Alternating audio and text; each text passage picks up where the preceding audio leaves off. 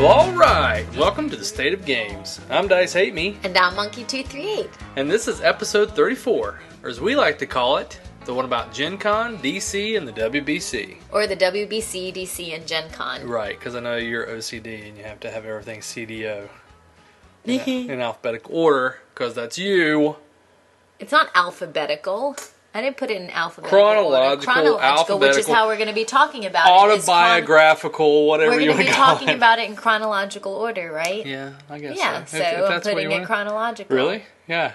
We sound like moonlighting right now. It's kind of cool. Anyway, alright, so it's been a while, but that's because we've been on the road for the past month, visiting all sorts of places. Like Lancaster, Pennsylvania, home of the WBC, which is what we're talking about first. WBC. Yeah, and Washington, D.C., home of Labyrinth Games. And Indianapolis, Indiana. Wait, I didn't go to Indy, but you did. I stayed home and worked. Yeah, well, somebody's got to make the big bucks, right? Mm-hmm. So we wanted to take some time. Now everyone knows who wears the pants. Oh, I think everybody knew that, even though you very rarely wear pants unless you're going to do your little Twinkle Toes ballet thing. What do I wear? Your little Twinkle Toes ballet thing. No, I mean when I'm not wearing pants. Well, like right now you have on some boxer shorts that have little monkeys all over them. Oh, okay. Exactly. Now everybody's picturing you in your boxer shorts. Yeah, that's lovely. Yeah. So anyway, we wanted to take some time and tell you all about our adventures abroad, and especially talk about the many games we played in Lancaster. And DC. And Indy and beyond. And this time we've been away from you. So, are you ready, Monkey? Yeah, I'm right here.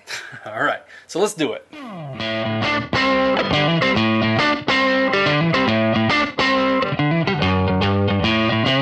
Alright, so this is going to be a little free form because we only have a loose outline. We've only jotted some couple of notes about things we did. But we want to start with the WBC because that's really where our traveling adventures began this summer. So, how do you think the WBC changed this year from last year? The actual event? I don't feel like it really changed at all. Well, like our experience of it. Actually, it didn't really feel much different. Yeah. I mean, last year we were kind of doing a little bit of promoting for Carnival and VivaJava, and this year it was Heartland. But I guess I do feel like we got to play a few more games this year than we did last year. We weren't there to promote our games as we were last year. That was kind of our intent. Right. Whereas this year it just happened to be that we were able to play Heartland with a couple of folks. So. Yeah, I guess it felt comfortable because it was our second year really being there, but I think we felt more at ease with the flow of things, like, just setting, Heartland out on the table and engaging people and getting people to come over and play. But yeah, I think you're right. We did get to play a lot more games. Although we played quite a fair share last year, but it seemed like we played more unpublished games last year than published games. Mm-hmm. We followed suit with that a little bit this year and getting to play one of Paul Owens' games. But we didn't play, like last year we played The Market and Stranded and States After the Fall and a few other things, some of Josh Timken's games, things like that. But this year we didn't have as much of a chance to do that. And wondering if that's just simply because we chose to kind of relax and just, do our own thing this time around, or if we just felt more comfortable in the atmosphere.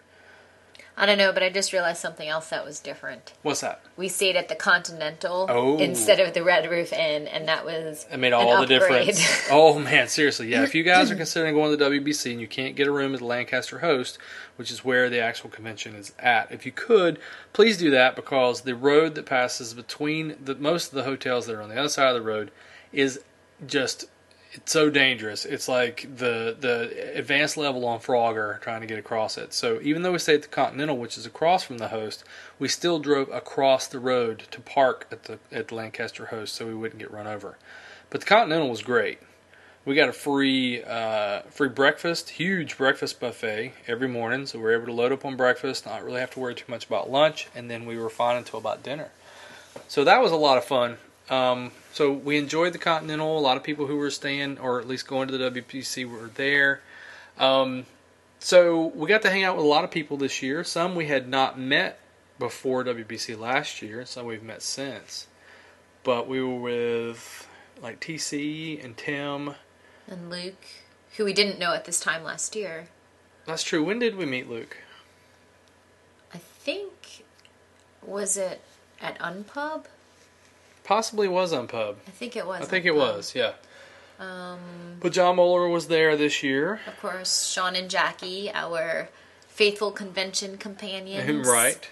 Ben Rosset, who this was an anniversary for us. We met him last year. Right. And Paul Owens. That was an anniversary as well. We met him last year. Yep. And Jason Crognali. Yeah. I still don't know how to pronounce his name. Of playboardgames.com. Right. Richard Bliss, who we met last year. Right. Michael Taylor, who we'd met for the first time up at PAX East, but he decided to come down to WBC and kind of chill and hang out with us, which was great. And we had met Ken Grazier and Sam at Origins, right. But they came down to WBC to hang with us. Is there anybody else you can think of? I'm sure we're Jason missing people. Jason Tagmeyer, who we first met at Unpub as well. Some of you may know Jason is one of the designers for Pixel Lincoln. Gosh, there's so many people. Oh, we met AEG man. Oh, Jeff Quick. Jeff Quick, yes. Right? Got a chance to meet Jeff Quick and hang out and actually try Smash Up at WBC, which I can kind of touch on a little bit about Smash Up, but there's going to be a big review of Smash Up this week on DiceHateMe.com, so any one of you who are interested in that, I played Smash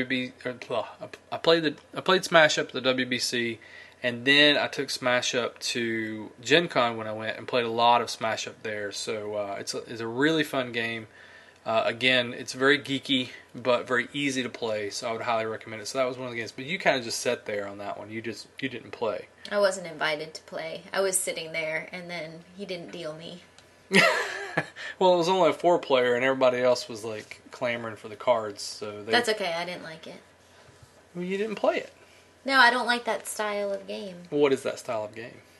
You don't even know what style it is. It's like cards with words. Cards with words. And like do things with them. Yeah, but okay, and we're going to get to this in a little bit in the podcast, but Seasons is a game with cards with words. I know, and that's the only one that I've liked so far. Of cards with words games. Then you don't know if you like Smash Up or not, because you didn't really play. I could tell by the play. It was like, it didn't seem very well balanced at all. It was like TC was killing you all. It was but like TC didn't win. Yeah, but he'd play like 50 cards, and you'd play one, and then it would get erased. Didn't matter, because I still got a better score than TC did. Whatever. For once in your life. I can play better cards with words games. And social games. I always beat TC at social games. So there. Anyway. I think there's more people. I think there were a bunch of people that we met.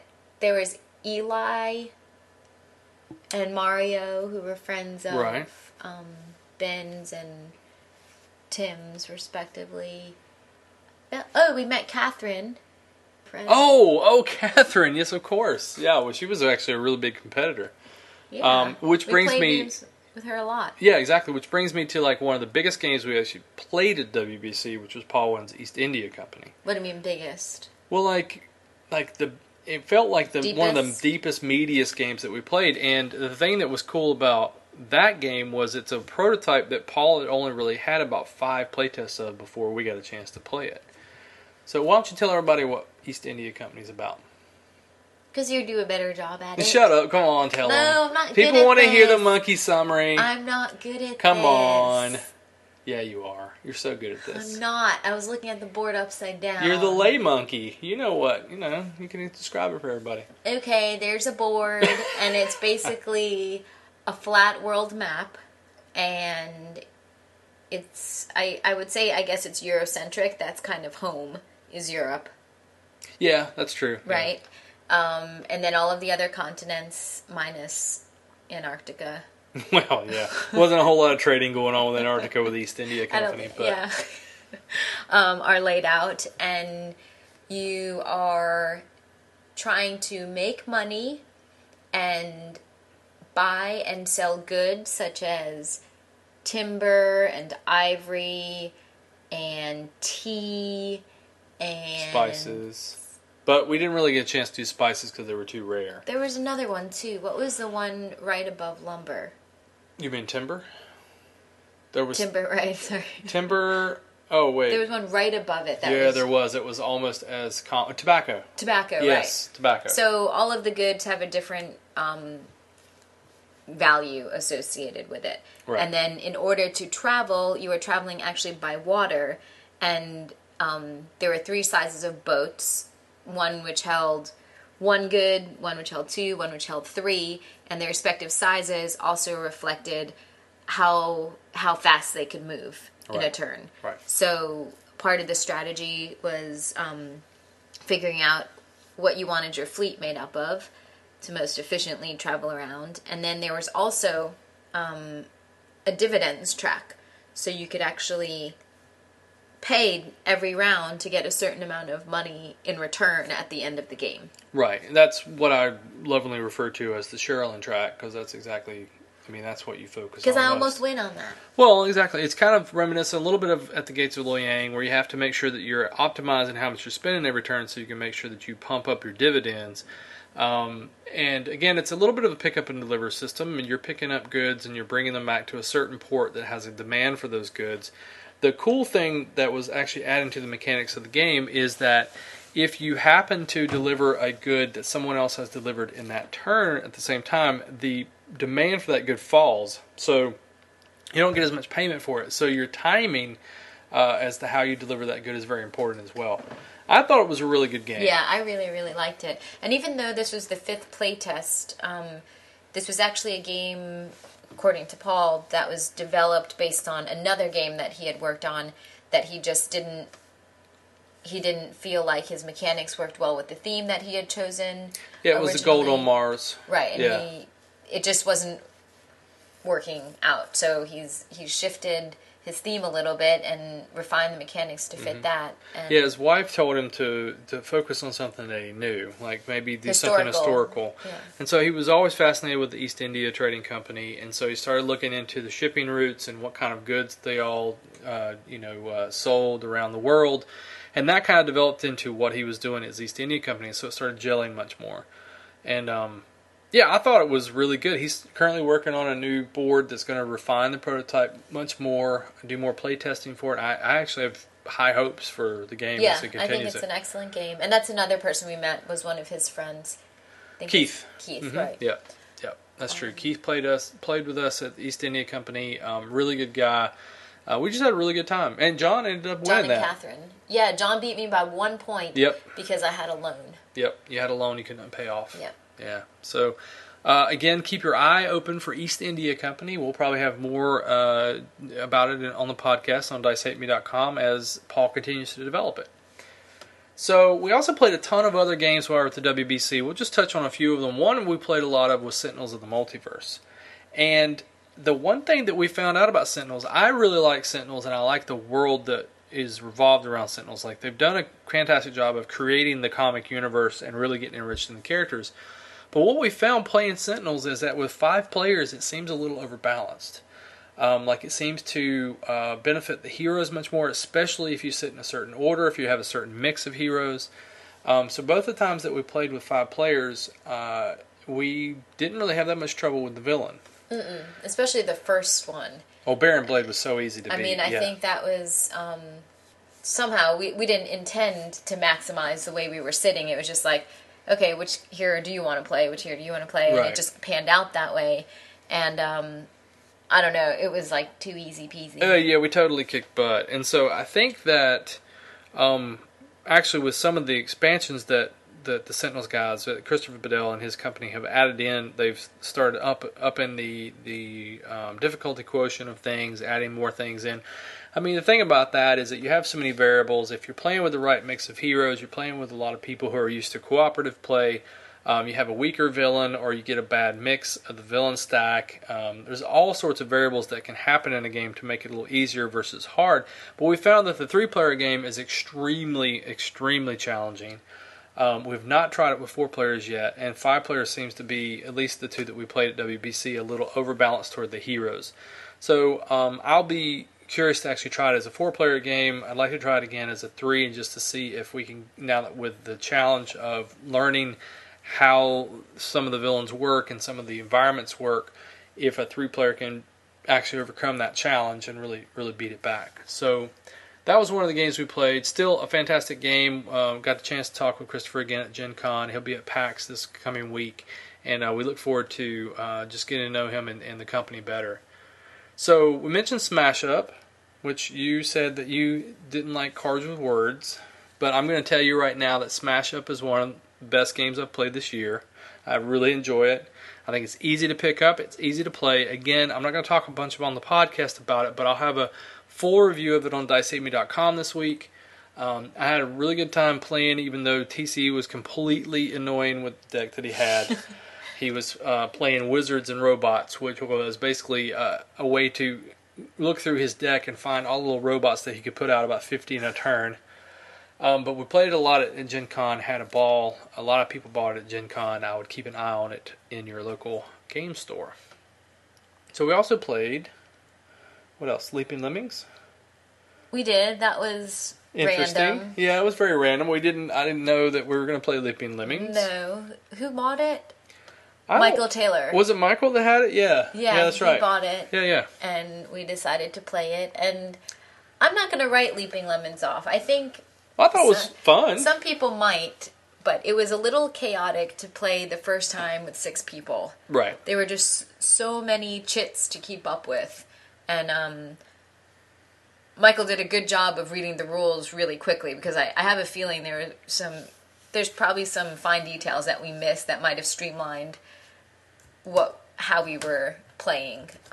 Yeah, well, I mean, it was definitely a first game play. And it's a GMT game, so anybody out there who knows GMT knows that most of the rule books read like refrigerator rule books. It's like crazy to try to work through them, and Michael did a fantastic job of teaching it. Yeah, we had a full 6-player game, which I thought, again, was a little chaotic, like you mentioned. I think probably 5 and less would be the best for that game. Yeah, and Sean and Jackie played actually a 2-player game, and they really enjoyed it. And it was fast. Yeah, it was super. Whereas ours was... Oh, ours took a while. It was dragging. It was about almost over 2 hours. Was it really? Yeah, it was a long time. And we're talking about guiding lemmings to a cliff and pushing them over for points. I mean...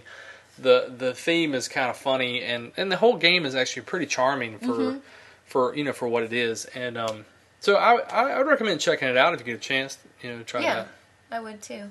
We mentioned that we played a ton of the Great Heartland Hauling Company while we were there. We introduced that to a lot of people, and a lot of people had a really good time. There was one guy who didn't, but there's always one or two people. I think that one guy doesn't like a lot of things in life. Based on it wasn't what he was saying, because of course we're always welcome to feedback, of course. Yeah. But it was just how he was saying it, and not really. And some of his comments were just a little bit. Well, it was like he wanted to play a different game. Yeah, it was a little just kind of unresearched. He wasn't really paying attention to what the rules actually were. Right. Like, he'd make suggestions that made absolutely no sense, where, like Chris just said, it's like, make your own game, dude. Like, everything you're saying is just like, this game is not your game. Which is fine. Right. It's but totally he was fine. just a little, what's the word I'm looking for? Curmudgeon? Oh, curmudgeon? Is that right? A little bit. I don't know that that's the correct... the way I would describe it is he had a certain aesthetic or game in his mind, and he wanted to suggest ways to turn that game, or turn Heartland into that game. He also really didn't understand the whole publishing process. So when we were talking about like the cost of the game, and everything that we could do for it, he was thinking like a $10 or $12 game. He's like, this is probably just a $10 game. And we're thinking, oh well, if we could produce 20,000 units of it, it would be fantastic. But I mean, that's just things that people have to kind of learn, because they really don't understand. It's not really, that he was being obnoxious about it. He just didn't understand fully what it was. But anyway, it's just one of those instances where he seemed to do okay at the game. He seemed to be okay while he was playing it. Afterwards, he just had comments that really weren't very constructive on our side. But we did play the game with quite a few people who had a lot of fun and a lot of constructive criticism for the game. And actually, one thing that we did at the WBC is we continued to refine the scoring system, and we realized that the 4-player game should actually have a lower scoring end game, which turned the game to a really tight 4-player game, which we enjoyed quite a bit. It cut the time back a little bit. It made it feel like there was just that that tension where you had one more turn where you could do everything, whereas before it was lasting a little bit too long and you could do more than what you wanted. Yeah, there's a little bit more urgency now. Yes, exactly. So that was actually really good. So again, we usually, like before we launched the campaign, we had Heartland in a place we really wanted, but again, through repeated play-ins of 4-player games at WBC, we said, you know what, we're going to take the feedback we have from these games and continue to refine it, and we did, and that small little tweak has made a better game.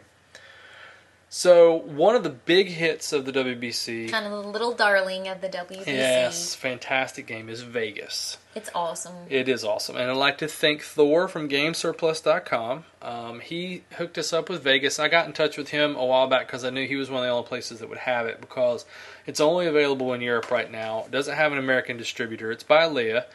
And Thor said he was going to get some in, and he would have some right before the WBC. So I made arrangements for him to pick up from him at WBC. So he delivered on Saturday, which was fantastic because it provided the perfect filler for us while we were playing epic games of Letters from Whitechapel and a couple other things. But Vegas, he delivered it on Friday. No, it was Saturday. We only played it one day? Yep, one day. But we played a ton that one day. Oh, right. That was the Letters from Whitechapel day. Yep. Mm-hmm. Oh, yeah. We played that game a lot that day then. Yeah. So why don't you describe to people who don't know what Vegas is? Why are you making me do all this? Because you're the lay monkey. I'm not good at this, Yes, though. you're awesome at it. It makes no sense what words I with say. cards. Words with cards. I mean, cards with words. Cards with words. It makes no sense what I say. It totally does. Okay, so in Vegas, you're in...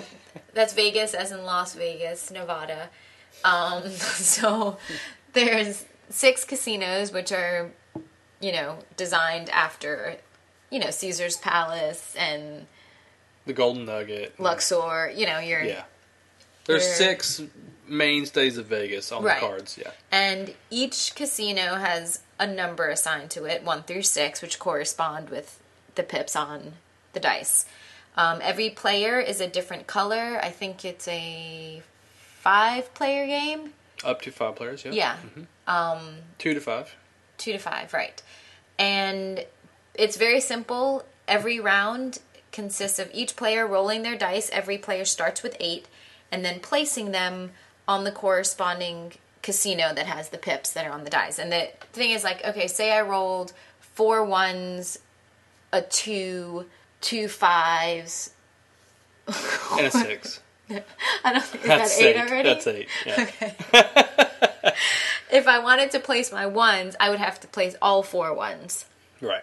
So I would go, and then the next person would go and do the same thing. And you do that until every player has placed all of their dice. And the way that you win the money that's assigned to each casino, which is random. Which is random. There's a method to it, but the values are random. In order to win, you have to have the most dice on that casino. If there's a tie, those dice get removed, and then the next person who has the most after that wins. So there's a strategy involved because, do you want to battle out the ones, or do you try something else? Right. So it sounds very simple, and it is, but I think what I'm saying is actually correct. No, it is correct. And the cool thing is when you play with 2 or 3 players. 2, 3, or 4. Oh, really? Yeah, you can add the whites to the 4-player game too. I don't know if you're correct. I am correct. You divvy up 2 dice each. Oh. You also play with this phantom player, and you just choose one of the other dice colors, and they recommend white. And you actually have to play that player as well, and that player collects money. And the cool thing, though, is it's like adding another level of decision making. Okay, so in addition, if you have less than 5 players, they recommend you take the white dice out of the set. And let's say, for instance, that we played 2 players. You would have your color dice, like I had blue, Monkey's playing green. We would add 4 white dice to each of our mixes, and then we roll the dice.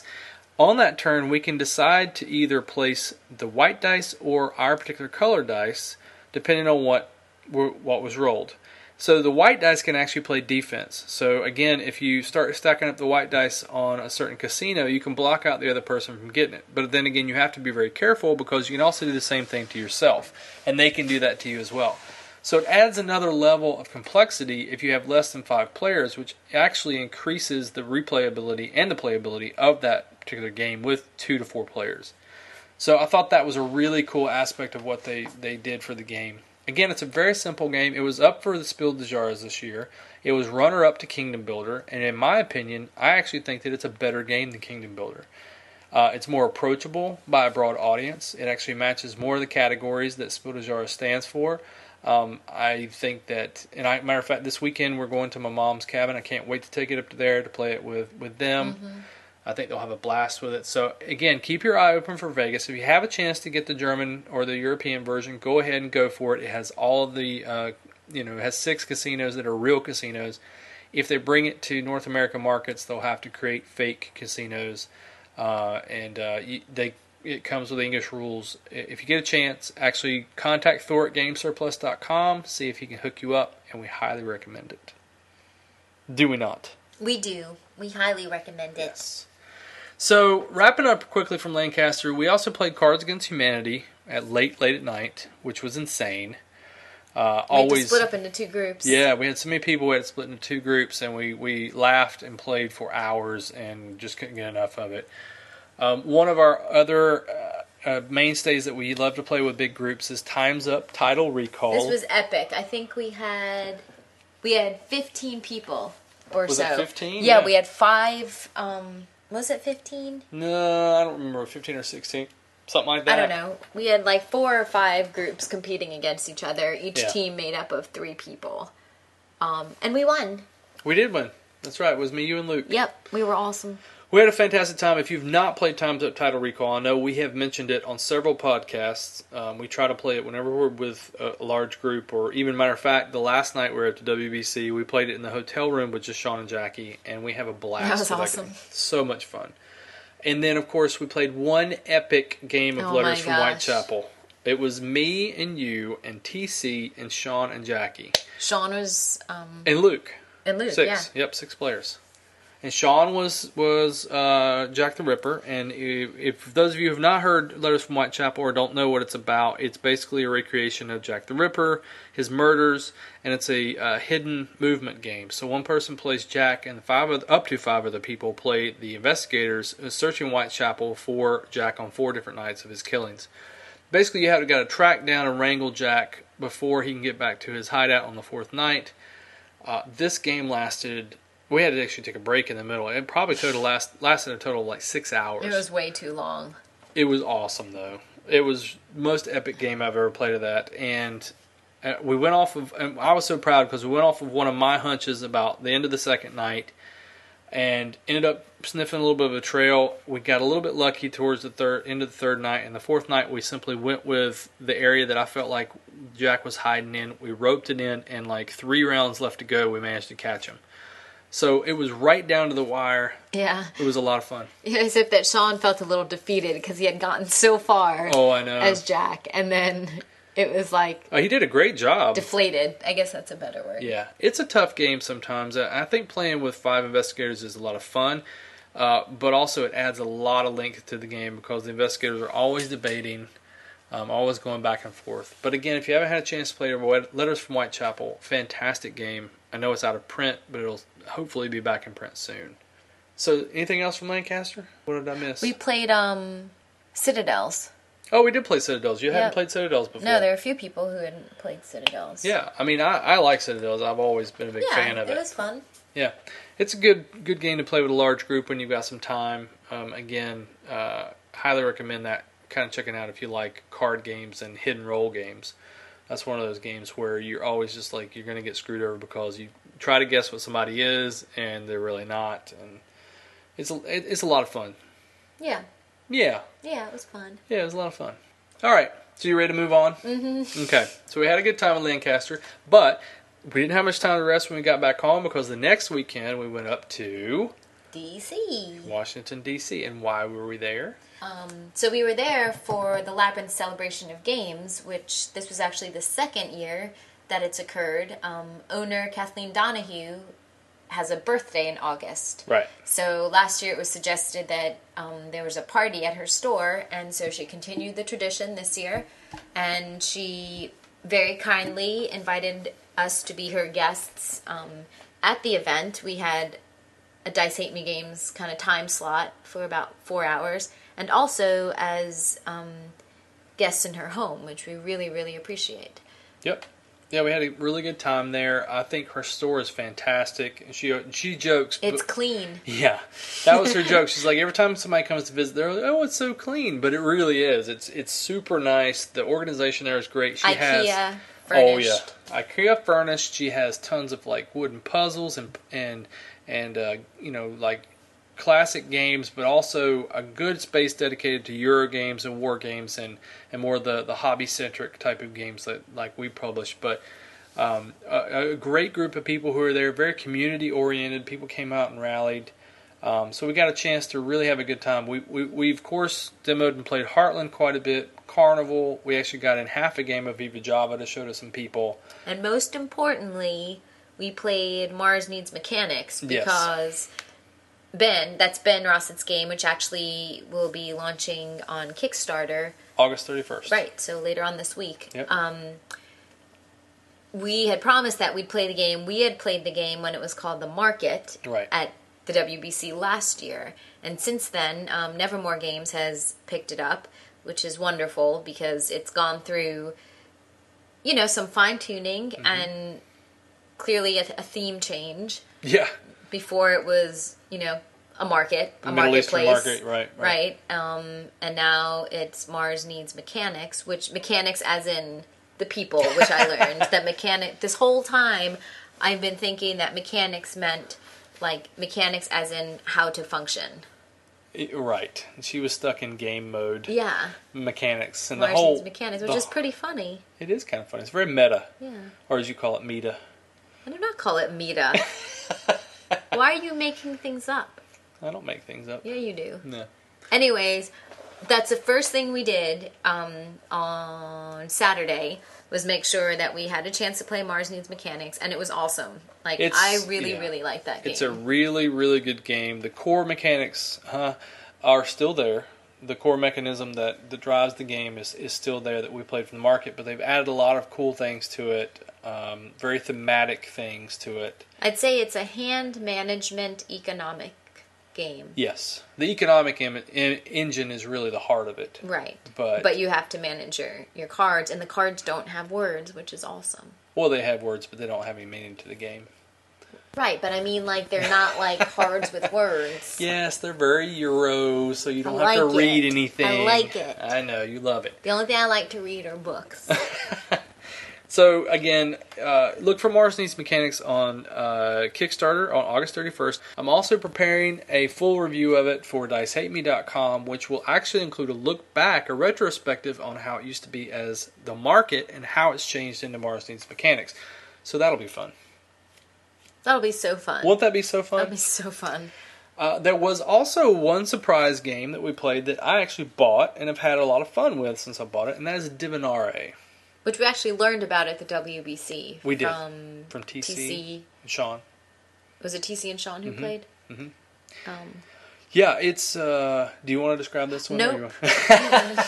All right, I'll take the gander at this one. Divinare is actually a lot of fun. I played it last night, as a matter of fact, when I was recording with the Geek All-Stars. But Divinare is a deduction / take that game. And basically the theme of it is a turn-of-the-century group of psychics who have gotten together and who are competing to be the best psychic in the group.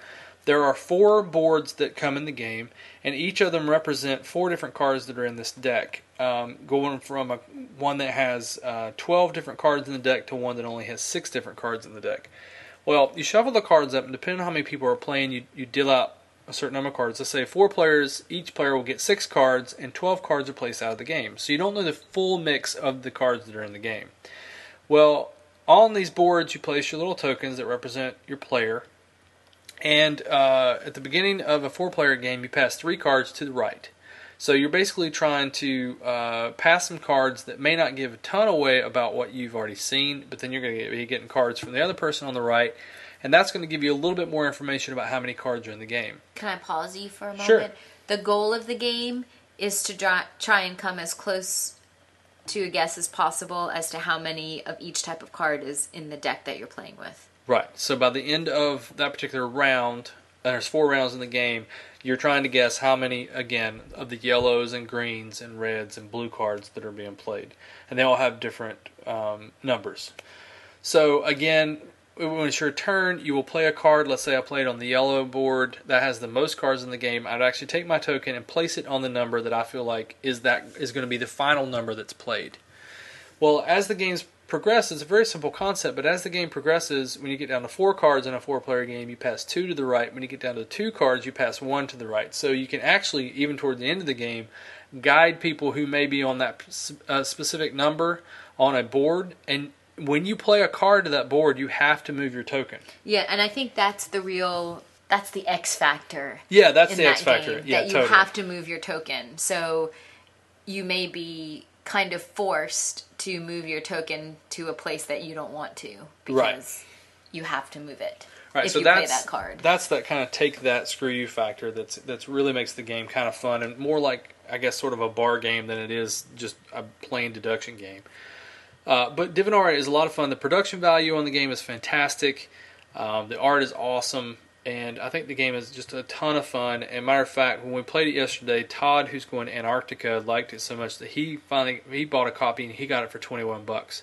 So again, out there, keep your eyes open for Divinare. I think it's worth the money, especially if you play with a group of people who like to just have fun and don't take games too seriously. So after we played all those games at Labyrinth, we actually went to one of Ben's friends, Kristen's house, for a little cookout.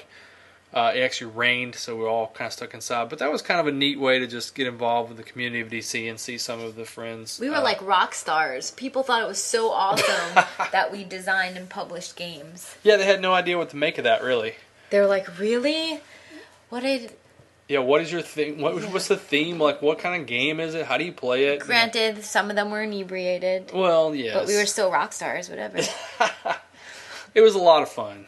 We had a really good time hanging out with Ben and his friends, and then afterwards we went back to Ben's place and played For Sale, which neither of us had played before, but I always wanted to, and Last Call. Yeah, and they were both really, really good. A lot of fun. You liked Last Call quite a bit. I do. Last Call is an interesting game as well. You want to summarize that real fast? No, I'm awful at it. You're awful? I am. All right, so it's basically a bartending game where you're trying to make, depending on what the cards are given to you, a certain type of mixed drink based on the bottles that are out there. And the bottles get passed back and forth between these 6 different bartenders.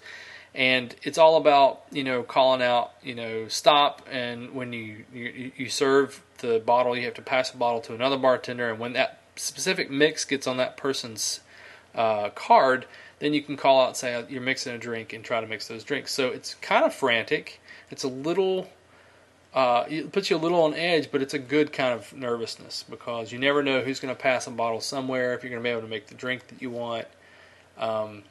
It's cool. Yeah, it is good, and it plays well with 2 players too. It's even more frenetic with 2. Oh, yeah, actually, yeah, because normally you can't call out. What is it? What you call out? I don't know. Stop? You said stop, but it's not. It's not stop.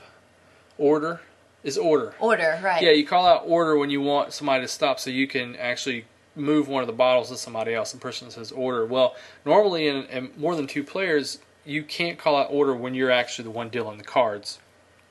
With a 2-player game, while you're dealing the cards, you can call order. So you can't really deal the cards and look at your own order mix. So you have to remember kind of what you want, and you call it out order when you don't really have an order, and that happens sometimes. But it's a lot of fun, even with a 2-player game. Mm-hmm. So I'd recommend giving it a shot if you get a chance to play Last Call from Watzelpogue. We got a good deal on that game. Heck yeah, $10. $10. That was definitely It's a good deal. $10 game. Definitely a good $10 game. I think it's a good $15. I'd probably $15 for it. And the only reason why, the component, there are just a lot of plastic bottles. Yeah, little airline bottles. Yeah, almost. they're cute. It's pretty cute.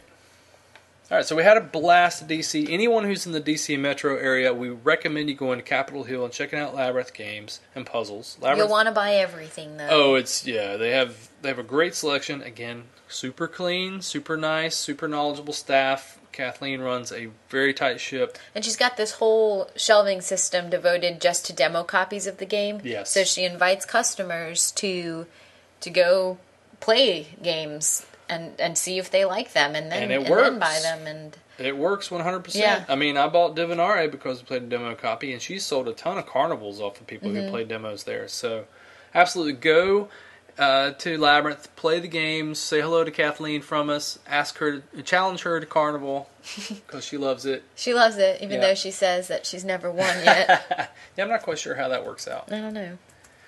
So after that, we came home, and what was it? I had like a day and a half.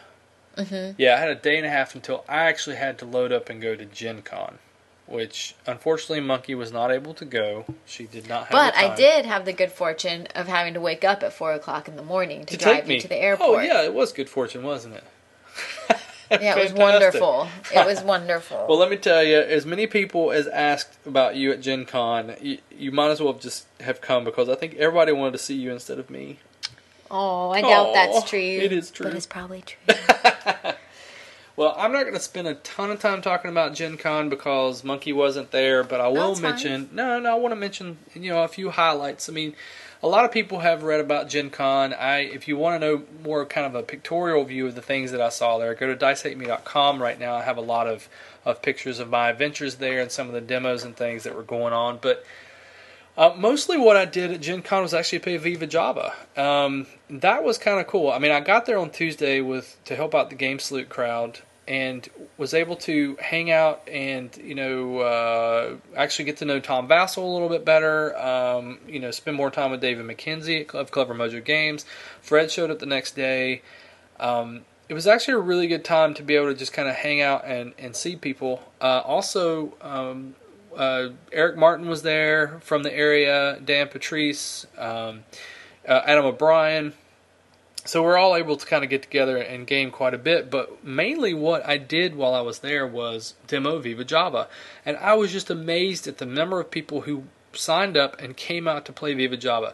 Dan Patrice helped out run some of the demo games of VivaJava. He was also helping a little bit in the Game Salute area, demoing things like Alien Frontiers, things like that. But we had, I think, all told, about 7, possibly 8 scheduled demos of VivaJava, and almost all of them were full. A couple of them I played in, and they were absolutely epic. So much fun. We had a group that actually came back on the last day because they enjoyed playing VivaJava so much they wanted to play it again. So every single person that came out had a great time. We had several pre-orders that were made of the game while or after we had played the game.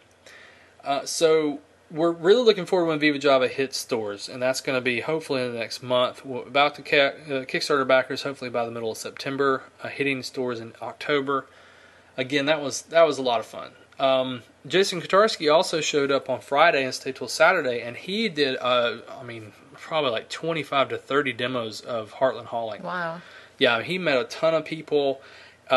Constantly people just coming by the Game Salute booth, wanting to try it out, seeing the game, had heard about it, and almost every single one of those people went to Kickstarter to back it, or were already backers just curious about the game, and they spread a lot of the word. So that was really cool. Being able to hang out with David and Fred, of course, was great. I met Rick Collins, who's one of the people who does playtesting for Clever Mojo Games. He also has a game in development with Clever Mojo right now, which is Scrapbots. I didn't know that. Yes, he does indeed. That was Rick I was rooming with. Okay. Yeah. Your roommate. My roomie. I roomed with Tom Vassell the first night, and then he moved closer and then your snoring was too loud. Yeah, it must have been too much for him. But he had another room that he was sharing with some people after Tuesday night. And then Rick moved in, and we got to know each other really well throughout the time we were Really? Mm-hmm, yeah. I mean, really. Like, really well. Well, not That's that well. weird. Shut your face. That's weird. Ken Grazier and Sam were there, of course. They were fantastic. Spent a lot of time with them. Got to spend a lot of time with the Game Salute group. We went to dinner. Adam and Dan Patrice and I went to dinner with Ben Rosset, who was there. He had scheduled a big gathering for game designers, which included Jeremiah Lee, which I met for the first time, designer of Zombie in My Pocket. Matt Warden was there, designer. Oh, yeah, you didn't tell me about Matt. Is he cool? Matt's cool, yeah. It's official if you're saying it on the podcast. Matt was very down to earth, a good guy to talk to. Matt, of course, being the designer of Jumpgate, working on tons of other games right now.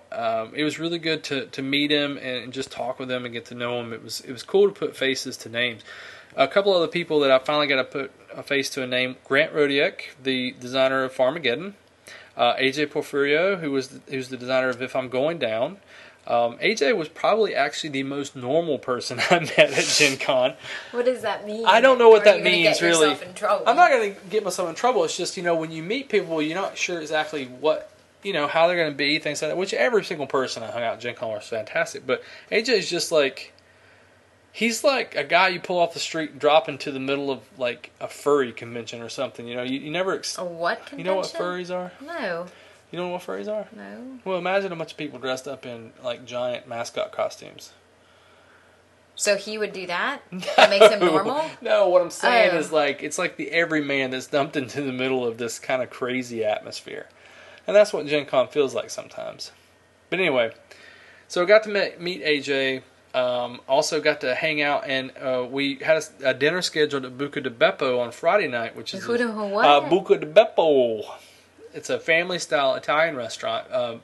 Brian and John from Nevermore scheduled that and had a ton of people. We ended up having so many people that I had to sit in the kids' booth with Jason Kotarski. Yeah, it was actually pretty fun. Jason, Rick, Mark Spector, and Fred, we all sat together and shared some stuff, had a big brownie sundae. You all shared a brownie sundae. We did. Yep. I don't understand. So you got to know these people really well, and then you share big brownie sundaes. Yeah, it was awesome. It was great. What's the problem? There's no problem. So also got a chance to get to know Michael Mendez from Tasty Minstrel Games. A little better, like you know everybody else a little better. That's right. I know them all a little better from Gen Con. And Seth Jaffe and their friend Naomi and Chris Schreiber was there. Tons of people. Brian Fromm. I can't mention hardly everybody there. Lance, the Undead Viking. He was there. It sounds like you just won an Oscar. I know, that's what I'm trying to think. I'd like to thank my mom and my dad and thank God up above that I went to get a Gen Con. Anyway, everyone there was fantastic. We had a really good time. I don't want to spend a ton of time like name dropping and talking about people that I met, but we had tons of Heartland Hall-In plays. We had tons of VivaJava plays. I got to play the latest build of Princes of the Dragon Throne, which is Fred McKenzie's design. Should be on Kickstarter soon from Clever Mojo Games. We got to play a 4-player game of that, and Dan Patrice actually played, and Dan won. It was a very tight game between me and him at the very end, and I think Dan won because he's actually really good at deck building games. So that's a testament to that game that it is an area control, a base area control game with a small deck building mechanic, and Dan was able to maximize his deck building, his deck, and used his prowess from deck building to really push ahead in that game. So I think it's going to appeal to a wide group of gamers. It's an awesome game. It's a fantastic game. Let's see. Is there anybody else that Patrick and Michael Coe Patrick Nickel and Michael Coe from Crash Games were there, of course. What else? I'll just mention the ones that I picked up. Since I was an exhibitor and helping out with Game Sloop booth, I was able to go in early. So I was lucky enough to go and pick up a copy of Netrunner the first day. I got a copy of Seasons before it sold out as well. I visited the booth for Two Lantern Games, met Brett, who designed Morels, which I brought home, and I got to meet Ben Harkin, who designed Legacy Gears of Time. And we did a game exchange where he gave me Legacy. I'm going to send him a copy of VivaJava a little bit later. Some of those we've not played since I came back, but others we have, such as Seasons. Yes, which is awesome, even though those are cards with words. Cards with words, exactly, which are usually anti-cards with words. But it's manageable because you know that you're only going to have probably between 9 to 12 cards with words to deal with. And you get to read them, 9 of them, before you start playing the game. So you're familiar with what you have. That's my issue with cards with words, is that they like come upon you and then you're like, what does this mean? But cards with words, the more you play them, the more you know them anyway. That's why you're afraid to draft in Seasons right now. I don't like drafting cards. But you like Seven Wonders. No, the words. Oh, well, they don't have words, just as icons. That's true. Yeah, no, I don't like card drafting. Don't even know. It makes life too difficult. What game have you played where you card draft that has cards with words? Things. No. What game? I have. I'm calling you out. I'm calling you out right now. I probably blocked it out as a painful memory. You're full of crap. It's a painful memory. You don't even know. I do. What? I can't remember. Say it. Just like I couldn't remember Dragonheart. You don't know what it's called, you just know it exists? Yeah. I don't think you've done that, but anyway. No, I do.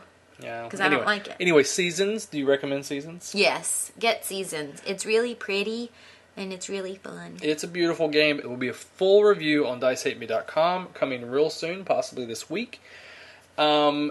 To describe Seasons, I can only say that it's like a cross between Seven Wonders, Magic, and some sort of Euro game that you never played with some real random dice, which is not doing justice at all to the game at all.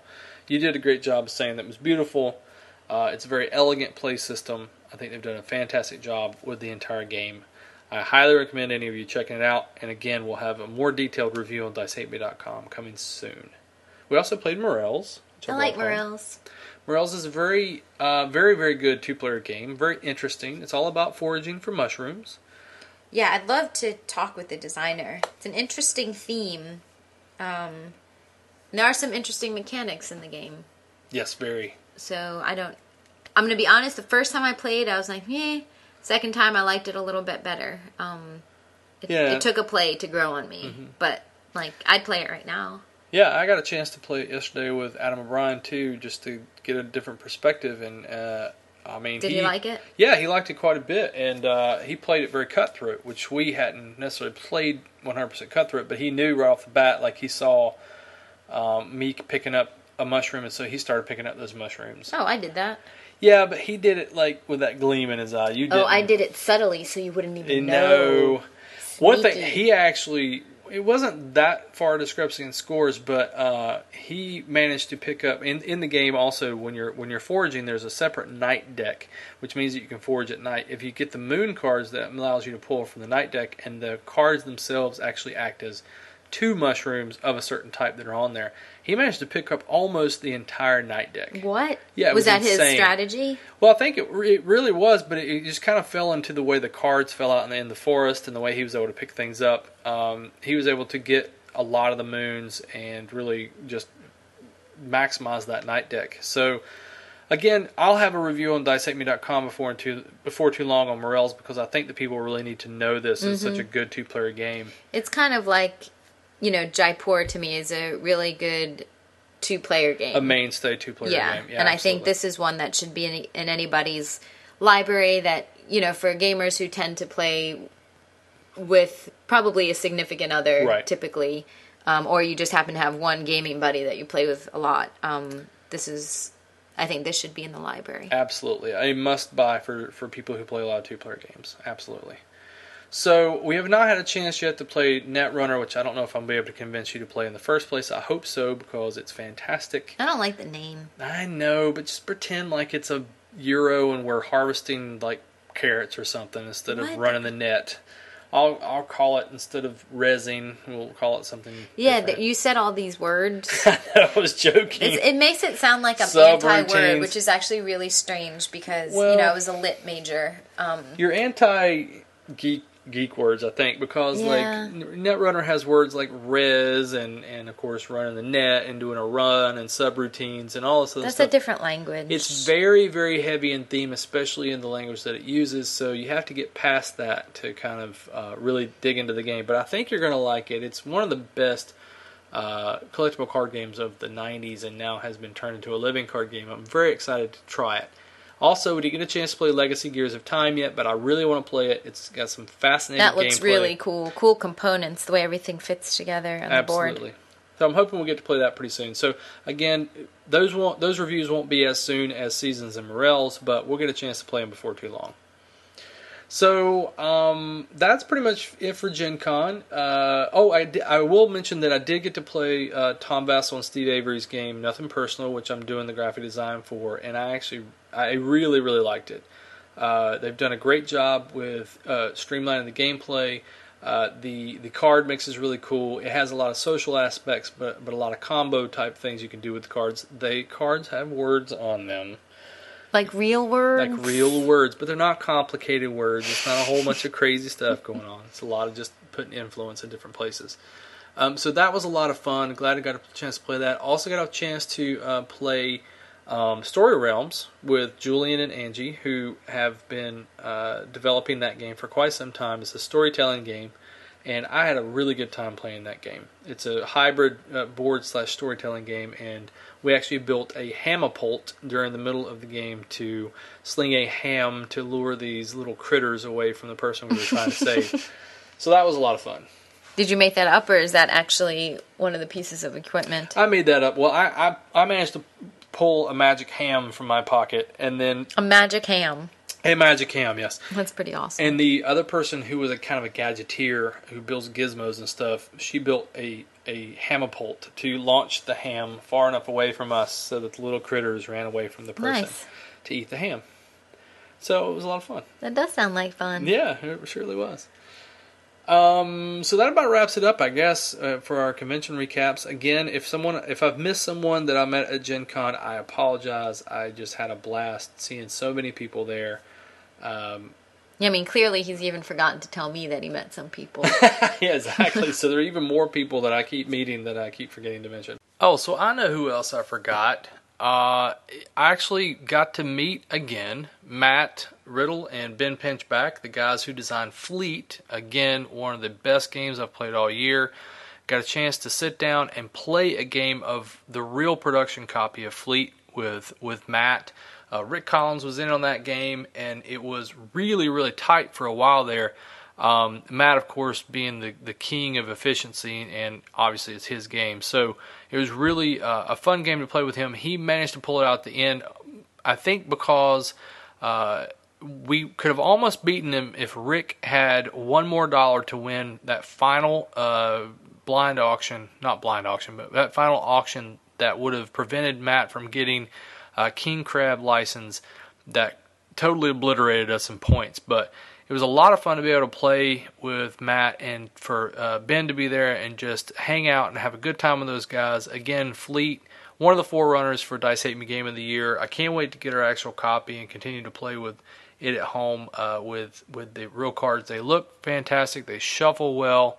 And I think everyone out there who has backed Fleet or will continue to back Fleet throughout the year is not going to be disappointed.